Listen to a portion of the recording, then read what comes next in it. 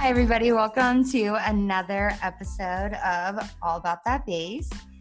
Thank you so much for tuning in again. How are you, Sydney? I'm great. How are you? I'm doing good. I feel like it was fun putting out our first episode. Yeah, everyone was so sweet. I have no idea why. I didn't know we were that entertaining.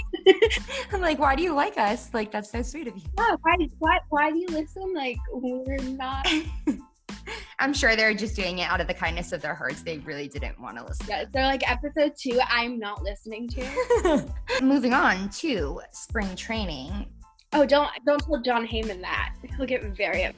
Oh yeah, he's gonna block me if we call it. John was very, very heated about calling it spring training 2.0 summer camp. He wrote a paragraph essay, and he's like, by no means is this like camp is for fun. And it's like, literally no one asked, number one. Number two, no one cares. Number three, shut up. John Heyman sounds like he's a freaking blast at parties. He's been leaking news that wasn't right, and now he goes on a rampage about summer camp. I just want to know who hurt you, John. Whatever, John, just get over it. The focus now that everyone is there at spring training is all about the testing. Yes. The players are getting tested every single day, I think twice a day. Every other day, hoping that they all just, take it seriously. I know Mike Trout was sounding really concerned about it just because he does have his first-born baby. Did you see what Joe Madden said? That was very interesting. I'll read what Joe Madden said. All right, so Joe Madden's exact quote was, "Everybody's talking about high risk and those kinds of individuals opting out. To me, the person that should opt out is the one person who does not follow those protocols to a T at any age or any risk." I'm sorry. Why? I mean, I don't mean to be rude, but Joe Madden is a little older. You're in one of the groups that needs to be careful. Why are you saying this after the literal biggest player in MLB just came out and said that, and you as his manager is not going to back him up? I'm sorry. I feel like the tone of Madden's tweet was like, well, if he wants to do that, that's fine, but we're going to be playing because this is what we have to do. Is that what I'm getting correctly? Or yeah, if they're already trouble in paradise over in Anaheim, that's what it sounds like. That whole tweet was just very odd because on the one hand, yes, he was correct, because if you feel like you need to opt out, you should, but just the timing and the tone of his message was so odd, and I don't know. It seems like just kind of weird, petty beef. It would be interesting if a guy like Mike Trout ends up, opting out. For example, Sean Doolittle has been really vocal about it. Definitely. His wife, she came out and people have been totally just attacking them for their decision. They decided because his wife is high risk that she's going to move out for the season and she'll live somewhere else so that he can go on and play. A troll decided they were going to reply to that. Loser. Kick your wife to the curb and play like a man. And his wife went on a whole rant about it, and it honestly makes sense. She said, "We are lucky to be in a position that allows me to move out during the season so Sean doesn't risk my health to play. But if you think a player considering opting out to protect family is somehow weak or unmanly, I invite you to kiss the entirety of my ass. Have a blessed day." Honestly, he is a queen. Yeah. Yes, if you're a manager in MLB, you need to stand behind your players and say, you are talking about the best player in all of MLB and you are not going to back him up. I'm sorry, you're a brand new manager. That's not going to show fans oh, they're going along and everything. I'd be turned off on that. I would be like, holy shit. Yeah. So moving on from spring training to opening day. I'm really excited, obviously, to watch the Dodgers, but also there's going to be a matchup between the Yankees and the Nationals, which means it's going to be Cole versus Scherzer or Strasburg. I'm not sure if they decided. I don't know who I'm going to be rooting for. Oh, I'm going to be rooting for the Nationals. No. Well, why would you root for the Yankees? I don't want to root for them either because it's an Astro pitcher. You can't be a Dodger fan and root for the Yankees. No, but I'm not gonna. I want the Yankees to win. I don't want the Nationals to win. I don't want to see any kind of happiness. I still have all their social media blocked Ashley was there for Game 5 of the 2019 NLDS against the Dodgers when the Nationals beat our asses and we lost. So it is very traumatic for Dodger fans to have to see the Nationals. I mean, I'm happy the Nationals won the World Series and not the Astros. Facts. Big facts. I was really, I would have jumped. That's another thing I think about. Do National fans have room to talk about the cheating and how that affected their game when they won? No. I don't think so. Do they? I mean, I haven't seen any. One of my friends is a Nats fan, and she was talking about like the cheating and stuff, and I was just like, how can you? I mean, I get it, but like at the same time, it's like you weren't deeply affected by it by us 2017 Dodger fans. Right. So Trevor Bauer posted a picture today on his Instagram story of him wearing a Roto World shirt that said Houston cheated.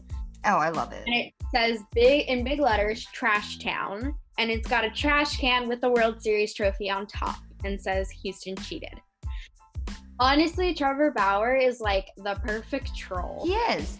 Or I feel like he's not even a troll. I used to think he was a troll, but now I'm just like, nah, he's just keeping it real. Like, who would play Trevor Bauer in a film? Oh, it would be the guy from The Real Bros of Simi Valley. Remember with the baby? I've never seen that. What? I know. Okay, what? Okay, so this guy's name's Getter. He's a DJ, and his real name is Tanner. And he has this friend, Nicoletti, and they have this show. It's really super and really funny. And one of the scenes of the show is someone brings their baby, and the baby is staring at Tanner. And then Tanner's like, yo, come get your baby. Like, he's trying to, like, mad dog me or whatever. And then everyone's like, no, it's just a baby. And the baby kept staring at him. And then, like, Tanner got up and was like, yo, come get your boy. Like, Aubrey Huff would be played by... I don't think I even know what Aubrey Huff looks like. I just see his Twitter profile. I just see, that one meme with all the sunglasses. Oh, Tim McGraw would so play Aubrey Huff. I don't know what Tim McGraw looks like. She doesn't know what Tim McGraw is because Ashley doesn't have taste in music. Anyways, so that was good entertainment. That was like a fun episode of Dodger Twitter. Okay, here's my TV pitch. Okay, so it's called Baseball Twitter After Dark, and we all go into a house like Big Brother. Okay. And we just do what? We just exist. We just be ourselves because somebody will kill each other. We should take like people from every different part of Dodger. Yes. Seriously, call us up. We'll do this for you. Okay. So, moving on to this shortened season, it's only going to be 60 games. And that's definitely going to be crazy because like the Washington Nationals were like, I think they were like last place in their division in like the first couple games. It was crazy. Can you imagine what the Angels could do in 60 games with Mike Trout? Okay, low key but high key. I'm hella scared to play the Angels for our last three, or the Dodgers are playing the Angels for the last 3 games of the season, and we always lose to the Angels. So like low key, I'm kind of scared about that. And also, people aren't gonna agree with me on this. This is just my opinion, okay? But I think that the teams that have a lot of bullpen depth are gonna do really well. So like I think the Blue Jays can get really far in 60 games. I really like Asa Lacy. They just signed him, and now they have Ryu. I don't know. I just have a really good vibe about them and the Rays as well. Last year, I remember like thinking, wow, you know, their bullpen is super deep. And so I feel like during this 60-game season, they're going to be utilizing the bullpen more. So I feel like those kinds of teams are really going to benefit. I still kind of want to pull through for my Padres. I think they have some good pitching depth. I can't really remember. But they did well. They were, you know, in the top spots, I think. Actually, I don't remember. I'm being biased because, like, I love them. But I think that with Tatis healthy and Manny with their bullpen, which I was impressed with last year, I think that they can contend in 60 games. Not saying that they added anything. Well, they did add Tommy Pham, but I believe he has opted out, or he has COVID. So I'm not sure about that. But so basically what it comes down to is the teams that are going to benefit the most are the teams that have deep pitching and a deep roster. And so obviously you think Dodgers, Braves, Yankees, and yeah, I think the Rays and the Blue Jays and the Padres are also gonna be up there. And Sydney thinks the Angels, but we'll see. We will see. It's gonna be exciting to see. We shall see. It's gonna be definitely interesting to see what happens. For sure. I'm kind of pulling through for my Padres, not gonna lie. Oh no. I can't wait to hear you get ripped apart by Twitter for saying that. I don't care. Okay. For those who follow me on Twitter, for those who know who I am as a human, they know that I love Manny Machado. And Ashley does not care if you roast her on Twitter. She will literally reply to you with a meme of someone yawning. I just don't care. I don't have time for it. Me and Max, we actually had a full-on conversation about Manny and how great he is. And we also talked about Matt Kemp and how he was totally robbed of an MVP. Yeah, Matt Kemp. Dodger legend Matt Kemp was signed to a minor league deal with the Rockies. And so at first that confused me because that same day they said, what was it, that the minor league, they're canceled. Yes, he was signed to a minor league deal with an invitation to summer camp or spring training 2.0, as you would say. But it was kind of confusing being that the minor league season was unfortunately canceled. It's called a minor league deal, but it's not necessarily like he's on the minor league team. Like he's still reporting with the major leagues, but it was because they didn't want to have to pay him the salary of the major leaguers, if that makes sense. And so one of the main reasons why they brought him up was because Ian Desmond actually came out and said that he was opting out of the season. The Rockies came out and said Ian Desmond has decided that he is going to opt out of the season. He wasn't just opting out of the season for coronavirus. He also stated that he was opting out because of some racism in the clubhouse, some sexism in the clubhouse, and so much more than just the coronavirus. He made a detailed letter talking directly to MLB and telling them everything that he needed and everything that was not right. And it struck a chord with a lot of fans and media and players. I mean, I saw so many players resharing it and everything he said was exactly right on. Yeah, I feel like it seems like it was something that a lot of people were thinking, but they weren't saying.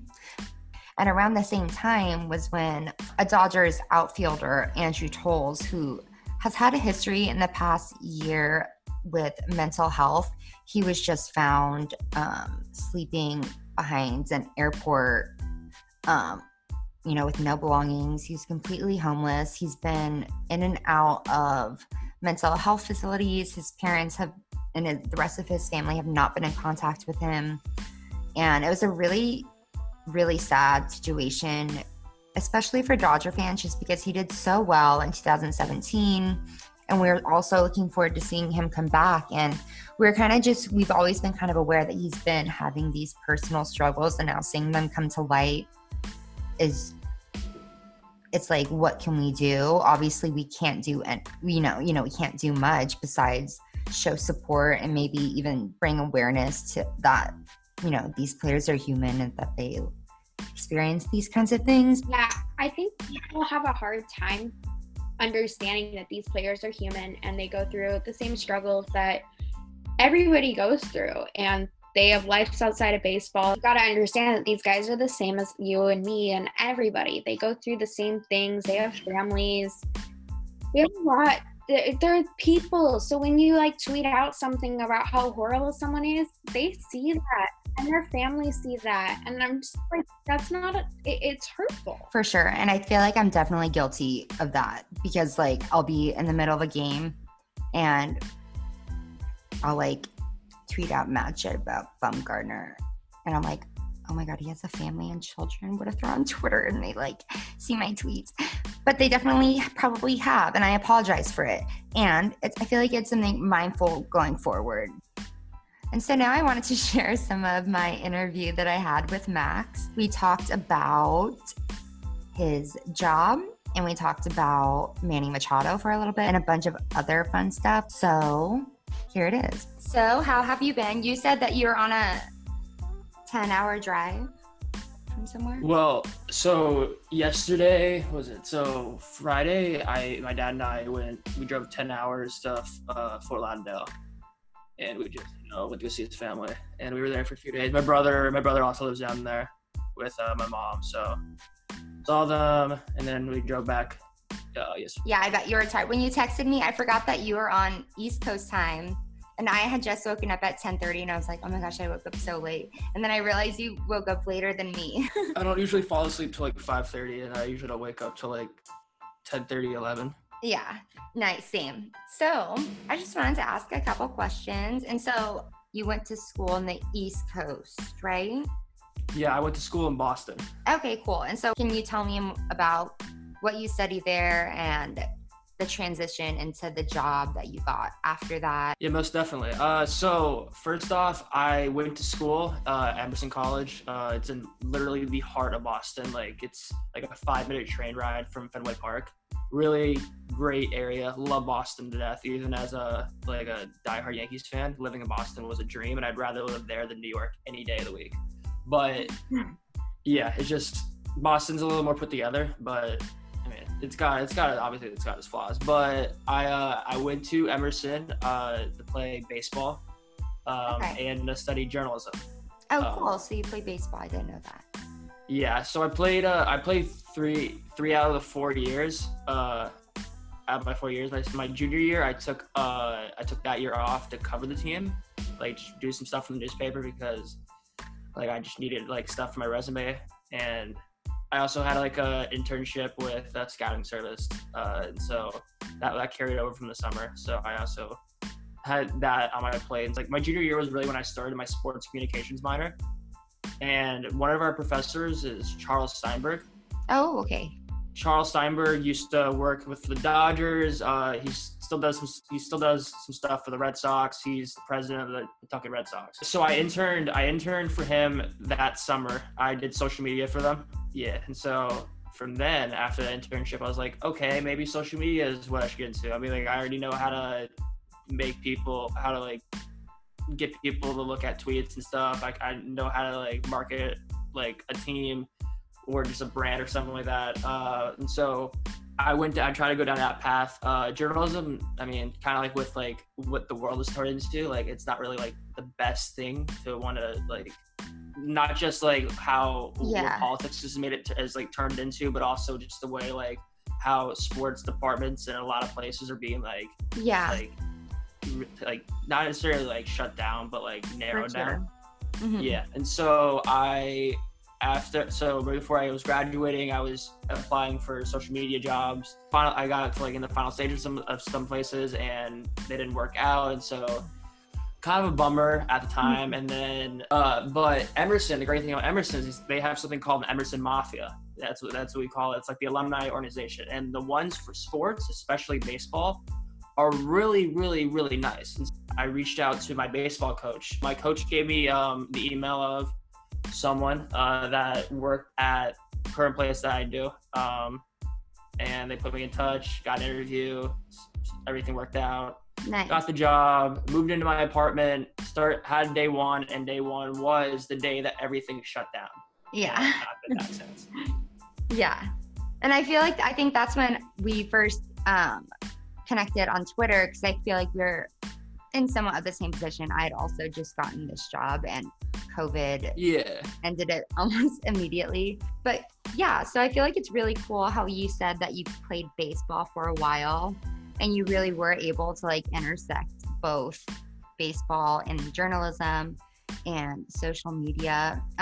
Did you find any of that hard to do? So I kind of got lucky with my internships, at least in college, to the point where I kind of got noticed by places like the one with the scouting service. They reached out to someone that I would whenever I would come back home during like winter break and stuff, and during the summer, because I wasn't living full time in Boston until after my sophomore year. And so whenever I would come home, I would train with a bunch of people, like like at a facility where like you would see guys like Clint Frazier come in, like Tyler Stevenson, who's in the Reds organization, like a bunch of guys that are like very there's a lot of talent there, and there's just me who's so you're there just in the industry. I was there because like I would catch bullpens, and that's how like I made a lot of the connections that I did with a lot of the players. But so that's how I got the first internship. The second internship with the Paw Sox, I was in Steinberg's class, and so he took a bunch of us who were in his class and brought us into the organization for the summer. That is really lucky. So what advice would you give to someone who like wants to like go down the same path, and let's say they're struggling between like what I said, they like are too scared to apply, or maybe can you speak to the amount of work that you had to do? And I mean, I know you said you got lucky, but maybe just about like about that kind of stuff, about, I don't know, for people who are kind of not as confident in getting those kinds of jobs, what would you say to them? So, I mean, obviously I don't have like much actual real world experience because, you know, the pandemic occurred right when I was starting, but probably my biggest like form of advice would be never be afraid of failure. I mean, that was kind of like that was like my mindset whenever I play sports in general. Like I just do anything. Like don't be afraid to fail. Don't be afraid to get denied. Like it's like that for like everything in life, whether it's like at school or playing sports or jobs or relationships. Like it's never a bad thing to get told no. You just have to make the best of the situation and go different routes. Like and try to, because I mean, I don't want to get too like religious because I'm not a religious person, but I always feel like God has like something and it always has a plan for everyone. And if I get told no, we're not interested in you for a job, you move on, you keep applying yourself, you keep making connections. I applied for so many places. I applied for like an arena football league, like social media position, like out in like Texas. And like I was never gonna actually go out there probably, but I wanted the experience of just filling out all of these like applications and stuff, because I mean, the more places you look at, it's like, luckily again, I got lucky, and so I went to school for baseball. I didn't have to apply to 8 million schools. I only applied to one and knew I was getting in. But like for applying schools, you apply to all these schools and you know you're gonna get denied, but you're doing it so that, you know, you never know. You never know with these things. Yeah, and I feel like when you do something like that, that's like outside your comfort zone, it only makes you more confident for like the next thing that you are going to try to do. Absolutely. That's really good advice. So can you talk more about what interested you in the whole social media and marketing aspect? Like it was during those internships you said, right? Is when you started doing that kind of work? Well, I mean, or have you always been like on Twitter and stuff? So I've had a large following on Twitter since probably my junior year of high school. That's just the first time I can remember my friends making fun of me for always being on Twitter. Because like I never wanted to actually like continue this whole Twitter thing. I got bored one winter break, and so I made a Twitter like when I was in like my freshman or sophomore year of high school. And then I originally used to getting contact with like players and coaches because I just wanted and like agents, just wanted advice on like just life and stuff, and like just like baseball or the industry or something like that. It was never like for like my like future. Like it was more just like I was curious and stuff. And then because like I always thought my path was going to be computer programming, computer science, just because I'm very good at like that kind of stuff. Yeah, and so I never thought like journalism or sports I was going to end up working in. Like maybe like video games, like I'd be like working on like video games, something like that. But I guess somewhere between my sophomore and junior year, I just got a little bigger. Like I reached like 10,000 followers. And then I was like, okay, like I had a blog going on. I'm good at like getting people to look at like what I want, like what I'm saying. And so I was like, all right, let's see. And then Obviously, I found Emerson. Emerson has a really good journalism school, so I went down that path. And then my freshman or sophomore year, So my sophomore year, I had like 14,000 followers, and it was kind of like I was kind of just tweeting about baseball in general. I would break some stories, nothing ever really that big. Like I'm not like a Kent Rosenthal. I was more like just like people who I had relationships with, and like I remember I broke something with like Melvin Upton Jr. one time, like when he signed that was cool. Like it was like not like big players, like it was with, like he's like not like big stuff. But then all of a sudden I just woke up one morning again, I had that check mark next to my name. I was like, all right, this oh my god, that's all it took was that, like it just happened. You don't have to it just happened. I guess they recognized me as well. Also, I had always I used to I always get trolled on Twitter. Like that's just kind of like what comes with like the territory and stuff. Yeah. So I had like it was around that time I had a bunch of people making like fake accounts of me. Of you? I think I didn't know that. It's okay. Yeah, no, people hate me and it's totally fine. But that's funny. But that I guess was like Twitter was like, all right, maybe we gotta just do a check mark because people are impersonating it. Yeah, that's stuff. So I was like, I woke up, I was like, all right, like this is interesting. Like I don't know what I'm supposed to do about this. And then after going into my junior year, I was introduced to something called Yankess Twitter. And Yankess Twitter is a scene. And it is.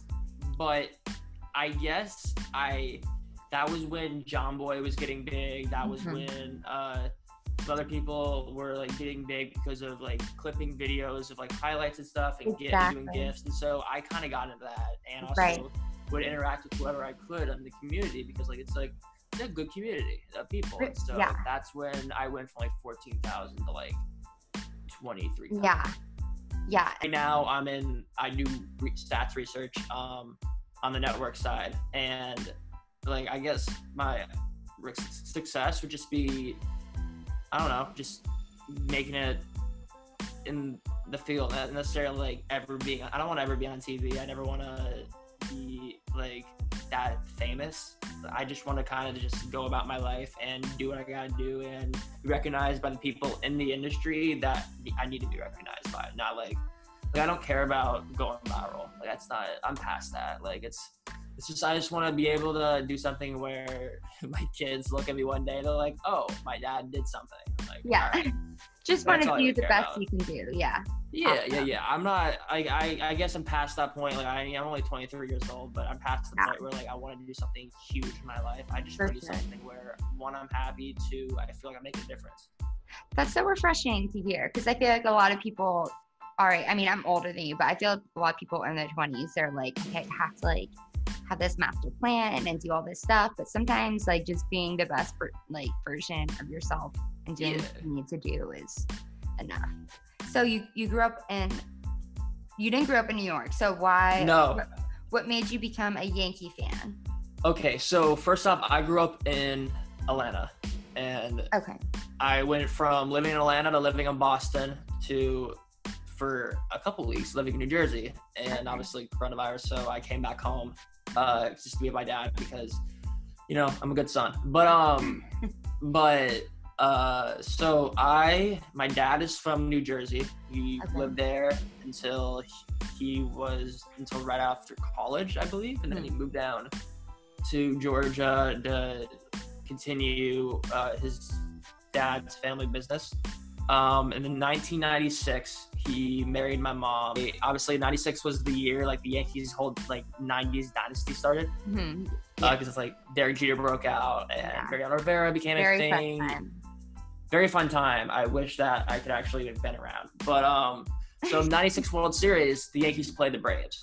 And so and so my mom and my dad went to I think it was the Yankees had lost the first two games in New York, and then they came back down to Atlanta And so in game 3, they were down in the game like 6-1 or something like that. I don't remember exactly what. Again, I wasn't alive, but I don't remember the score. But my mom was getting really nauseous during the game as the Yankees were making their comeback, and was like throwing up in like her popcorn bowl. Like it was real bad. My dad was she was like Daniel, like Danny, can kind of leave? Can we leave? And he's like, no, it's a World Series game. I've never been I would like. I feel bad for any woman I marry, but I would be doing the exact same thing to them. Like if I was in that situation. Yeah, like people would understand like that. Like you're trying your best there. But that was the game where the Yankees ended up winning in extras. And then the next morning, my mom and my dad went to see whatever doctor you see when the OBGYN, I think. That's sounds right? Yeah. Right? Yes, OBGYN. Yeah, I'm terrible at that stuff. But they found out that my mom was pregnant with me. Oh my God. You're gonna be born. You were born. Yeah. You were there. Yeah, I was technically there. And so I was born the next June. Okay. And 97, and then 98, the Yankees won. 99, the Yankees won. 2000, the Yankees won. Yeah. And this was still when you were living in Atlanta, though?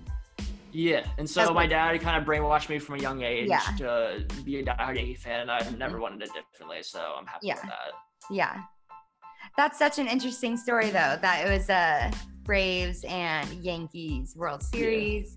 And yeah, oh my God, I love that story. How funny. Cool. And then let's see. If you were to be a fan of any other team, who would it be? Yeah, fan of any other team. Like if you had to. If I had to? Like, yes, like, or else you would die. Or else I would die. That's tough. I guess I could go first. I would say the A's. The A's? Yeah, I like the A's, but they're a fun team. They got some likable people on that team for sure. Yeah, my follow-up question would be, what jersey would you get? Mine would be Olsen, A's. Oh yeah, Matt Olson, 100%. I would get Matt Olson jersey. The A's are probably. I'm trying to think of the A's, or if I would pick like a team like the Brewers or like the Padres. I'm a big Manny Machado fan. Are you really? So there's a funny story about that. Please tell it to me. So my brother and my mom went to a Yankees-Orioles game one year. It was either Yankees-Orioles or Braves-Orioles. It was probably Yankees-Orioles. But this was when he was a couple of years away from free agency, and it had to be a Yankee game because a lot of the Yankees fans were giving him crap. And my mom, my brother were being really nice to him, and my brother was really young at the time, and not really young, he was like still in high school, but he got a signed ball, and I guess after the game, since my brother and my mom had like tickets like above the Orioles dugout, he went up to them, and they got they would stay. My mom and him would stay in contact and stuff. And so he was really sweet. He would he actually when I think it was my sophomore year, so this was like the next year, he put aside tickets when he was in Boston for me and like one of my friends, and we went to and so we went to a game. We went to that game, and he homered. It was dope. And then right after he was traded to the Dodgers, one of his first games was in Atlanta. And so when he came, obviously, and I was back home for that. This was 2018, so this was right before I went back. Because I was like home for like the weekend. And this was right before I went back to work. Because like we had like a week off or something like that. The interns at least did, and I went, and he put aside tickets for my mom, my brother, and I, and we went to the game. We were talking to him for a while and stuff. It was awesome.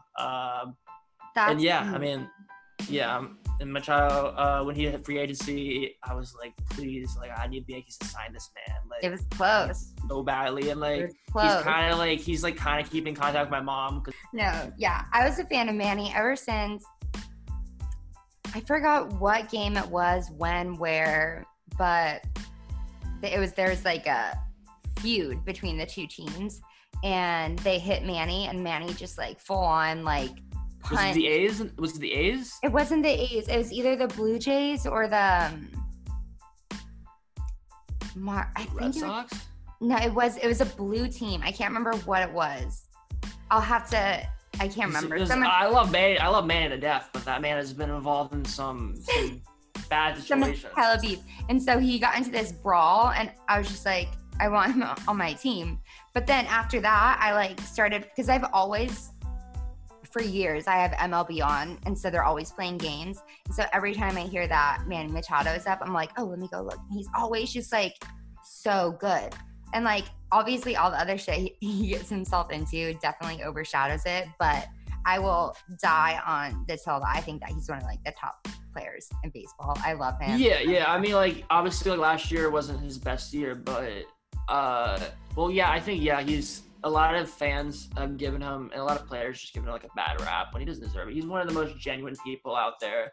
He's so nice to people.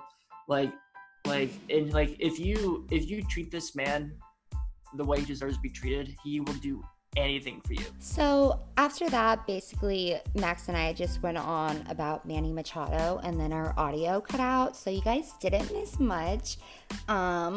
But yeah, it was a really awesome interview with Max. So thank you for doing that interview, Max. Thank you for hanging out with us, and thank you for listening to the All About That Base podcast. You can find us on Instagram and Twitter to keep up to date with us when we're not on the podcast. Next week, we have a very special guest, Jessica Kleinschmidt of NBC Sports, and we can't wait for you guys to hear it. Thanks for listening, guys, and we'll talk to you next week. Bye. Thanks, guys.